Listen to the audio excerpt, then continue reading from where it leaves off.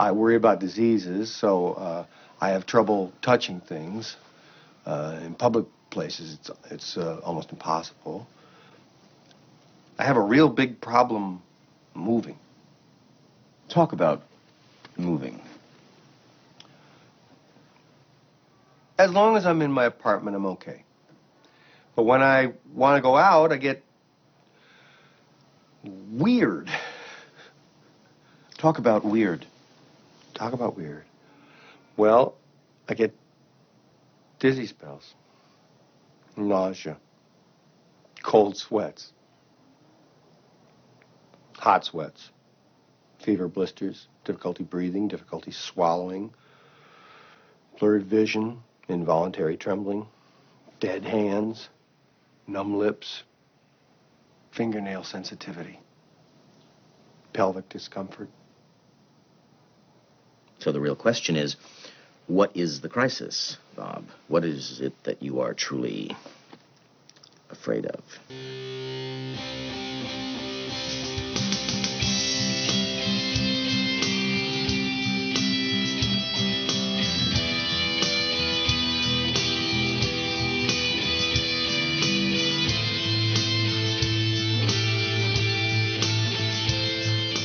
Welcome to the Enemy of the Surveillance State, where we discuss news, tips, and open source tools to help you protect your privacy in an age of mass digital surveillance. I am your host, C. Mitchell Shaw, and this week we're talking about coronavirus, the expansion of the surveillance state, and more this week on Enemy of the Surveillance State.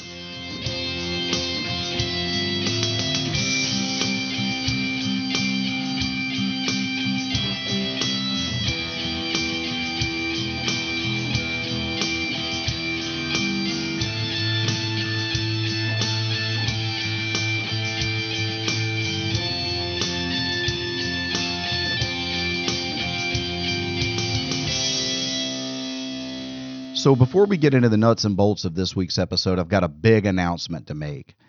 The Enemy of the Surveillance State podcast is growing really, really fast. It has been listened to in over 39 states and Washington, D.C., in 17 foreign countries. Downloads are trending upward. It may not be spreading as fast as coronavirus, but for a podcast that is less than 2 months old, I am very pleased, excited, and grateful. I'm grateful to you for taking the time to listen and share. I know that you could spend this time doing almost anything else you wanted to do, and being hunkered down over this 2 or 3 or 18-week period with coronavirus is not the only reason that you're listening. So I'm grateful to you for taking the time to listen and to share. I really do appreciate you. Thank you for being here, and thanks for listening. So people have been asking how they can support the show and help it grow. So I've launched a Patreon account to allow you to support the show with small monthly donations. If you're interested in supporting at $5 a month, $10 a month, $25 a month, more, less, go to patreon.com/enemy of surveillance. I'll put the link in the show notes, and you can just sign up there to begin doing regular monthly donations to help support the show and help it continue to grow.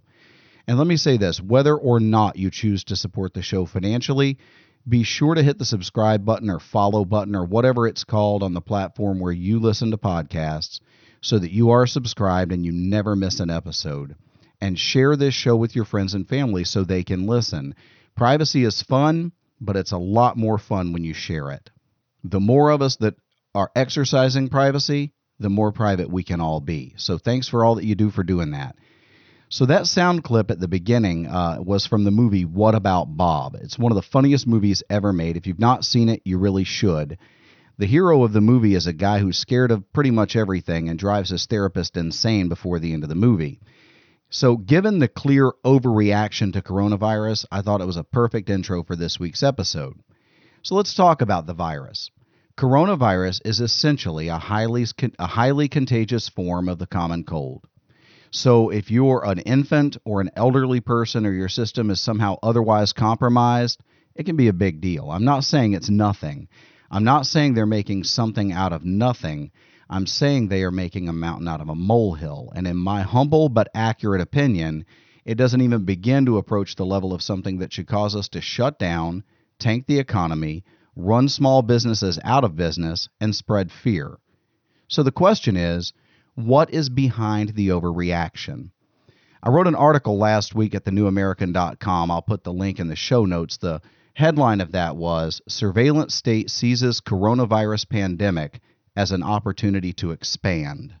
So longtime Barack Obama supporter and first, I think he was chief of staff for Obama, Rahm Emanuel, once famously said, "You never let a serious crisis go to waste." He followed that up by saying, "What I mean by that is that it's an opportunity to do things you could not do before."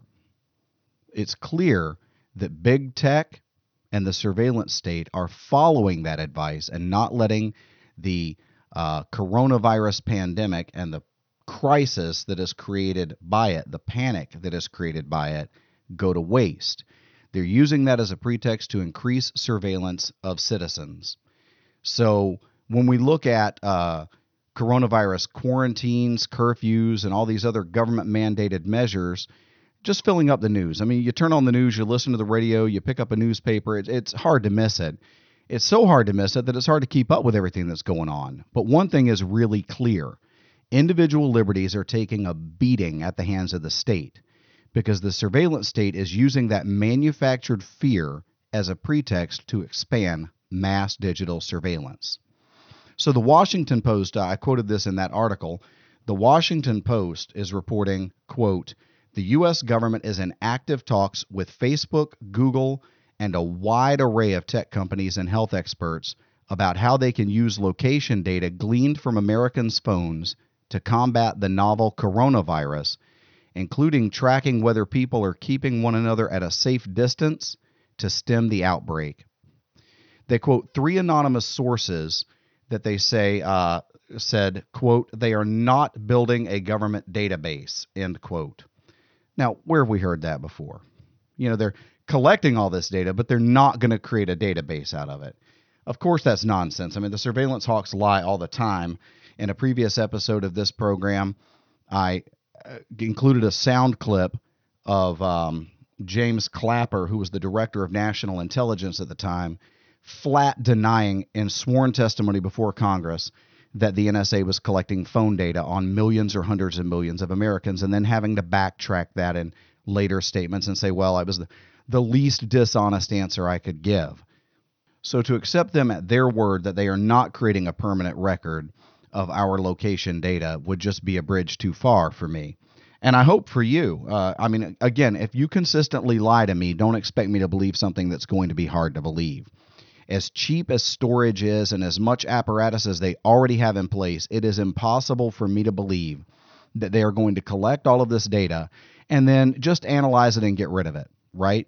So Google and Facebook have both either outright confirmed or at least given a wink and a nod to confirming that arrangement. And in fact, there was an article in WorldNet Daily, and I'll link this in the show notes as well. And forgive me if I pronounce this name wrong. Shiva Ayyadurai, a candidate for the U.S. Senate seat from Massachusetts, put out a tweet saying that the crisis is being manipulated. Here's what he actually wrote.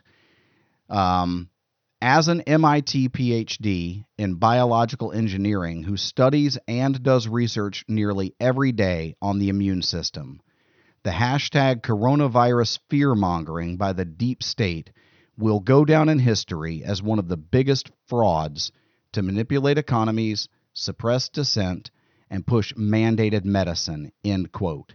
That was his tweet on March 9th. Okay, in a statement kind of following up on that, he said, the real infection here is the fear and the uncertainty that we need to overcome as an American family to get strong and to move forward. So here this MIT PhD who studies the immune system says that it's fear-mongering and that it's being used to manipulate people. And in an article in Forbes in the past couple of days, and I'll put this in the show notes as well, I'll put a link to that in the show notes, writer Zach Doffman, who writes about security and surveillance, says, Quote, there's an irony to the surveillance measures being put in place to combat the global coronavirus pandemic. The outbreak started in China, the country with the most extensive population surveillance capabilities on the planet, quickly put it to work. Extensive data analysis, facial recognition, phone tracking apps, even drones. The state set out to know who was where and when, and with who, of course, where they'd been and where they were allowed to go. China did what China does, end quote. He goes on to lay out the types of surveillance in other places, such as South Korea, Singapore, Iran, and even Israel. He makes the case that mobile phones are the shortest path to mass surveillance. Here's what he wrote. Our phones are the front end to an absolute wealth of data that can all be collated and mined. Your phone knows where you go, yes, but it also knows who you speak to, how often.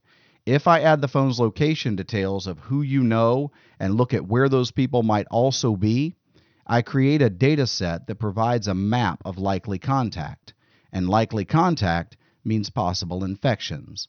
And I can go much further, building and manipulating that data set using just metadata. So in a previous episode of this podcast, that episode was called Why Surveillance Matters, Even If You Have Nothing to Hide. If you've not heard it, go back and listen to it. It's the very first episode. In that episode, I addressed the myth that metadata doesn't matter, okay? Because people say, the surveillance hawks are forever saying, well, we're not capturing communications, which is a lie. But we're just, even if it were true, they say, we're just capturing metadata, and metadata is no big deal. Go back and listen to that episode because I explain why metadata can be a great big deal. And then he goes on to say, and so to Europe and the U.S., we're now in this for the long haul. Everything about coronavirus and the fight to stem infections is unprecedented. More and more of our leaders talk about, quote, the invisible enemy, end quote, and being on a war footing. And the technology at their disposal in that regard will create a huge conflict within each of us. We want our governments to do all they can to face down the issue, but at some point we will find ourselves making privacy compromises as never before. And what he means by that, and he explains it very clearly, is that they'll start out with anonymized data. It'll just be data without being able to pinpoint that to an individual person. And then he says, quote, slowly starting to venture into use cases with identifiable data elements. We will see our governments track our phones. So the tech exists and is used frequently. He says China has led the way for all the wrong reasons, and we have been rightly critical. Now we will be asked to question our tolerance for our own governments doing some of the same things for a very different cause. So I remember in the wake of 9/11, and I mentioned this in that article that I wrote for the New American last week. In the wake of 9/11, my wife asked me when I thought things would, quote, get back to normal, end quote. And my answer was that I thought that ship had already sailed. And here's what I said to her. I said, I think this is the new normal. And here we are 18 years later, and this is the new normal. I still have to either get naked, scanned, or groped before I get on an airplane. I have to take off my shoes and my belt before I get on an airplane. I'm still part of this web of mass surveillance, unless I take the steps that I'm taking and the steps that I hope you'll begin taking to exclude yourself from that. But it's still there. And so, see, I'm abnormal, and if you become an enemy of the surveillance state and start doing these things, you're also going to be abnormal, because the new normal is mass surveillance. The new normal is a sheeple mentality where, like I say, we get naked, scanned, or groped before we get on an airplane. So my concern is this. If the coronavirus scare continues to put Americans in a position to sacrifice individual liberties, the world that existed less than a month ago may be ancient history. More and more government surveillance and government control are going to become the new normal, from which we may never return. Of course, underlying all of this is the fact that big data and Big Brother can only aggregate data that they are able to collect, right? So if we're taking the steps that we can take to stop them from collecting that data, They can't collate it. They can't aggregate it. They can't de-anonymize data they don't have. So the answer is, and some of these, look, let me say this before I say this. I get that convenience is, well, convenient, but that's all it is. And it's not worth trading liberty and privacy for. So turn off your location services. Don't check into businesses and other places. Use practical measures to protect your privacy, and your data stays where it belongs, in your hands and under your control. Okay? So I know that, again, that's going to be inconvenient. We've gotten so used to using our phones on the constant, just on the regular. This is what we do. Even if you do all of the things that I just recommended, even if you turn off your location on your devices, even if you don't use apps that check into places, your phone is still narking you out via location from towers and Wi-Fi. You'll have to turn all of that off. So just, you know what? Consider turning your phone off and just being where you are when you're with people. After all, think about this. It was only a few years ago that we lived that way all the time. We just visited with people, and we visited with people. We stayed with them, and we didn't stare at our phones. We didn't have to show them a cute meme. We didn't sit and browse Facebook while we talked to people. Now, look, if some of these steps are too much for you, that's fine.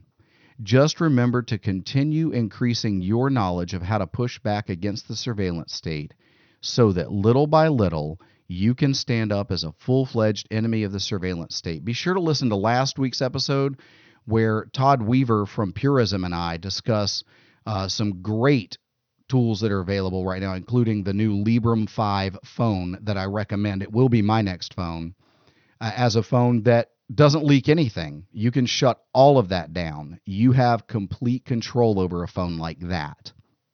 So like I say, some of these steps just may be a bridge too far for you, and that's fine. I'm not judging anyone. But like I say, just remember to continue increasing your knowledge. Read what you can get your hands on. Listen to what you can get your hands on so that you are in a better position to at least know what's going on and be able to protect yourself and your family from this type of surveillance. And one great way to do that is to make sure, like I said at the beginning, that you're subscribed to this podcast. Share it with others so that they can join in and learn too. And again, please consider supporting the podcast at the Patreon link in the show notes. I'm going to keep this episode relatively short. I've said pretty much everything that needs to be said. Just know this: the coronavirus, like any other panic situation, like any other crisis, is not going to be gone to waste by the surveillance state. They will seize this opportunity and the next opportunity and the next opportunity to expand surveillance of American citizens.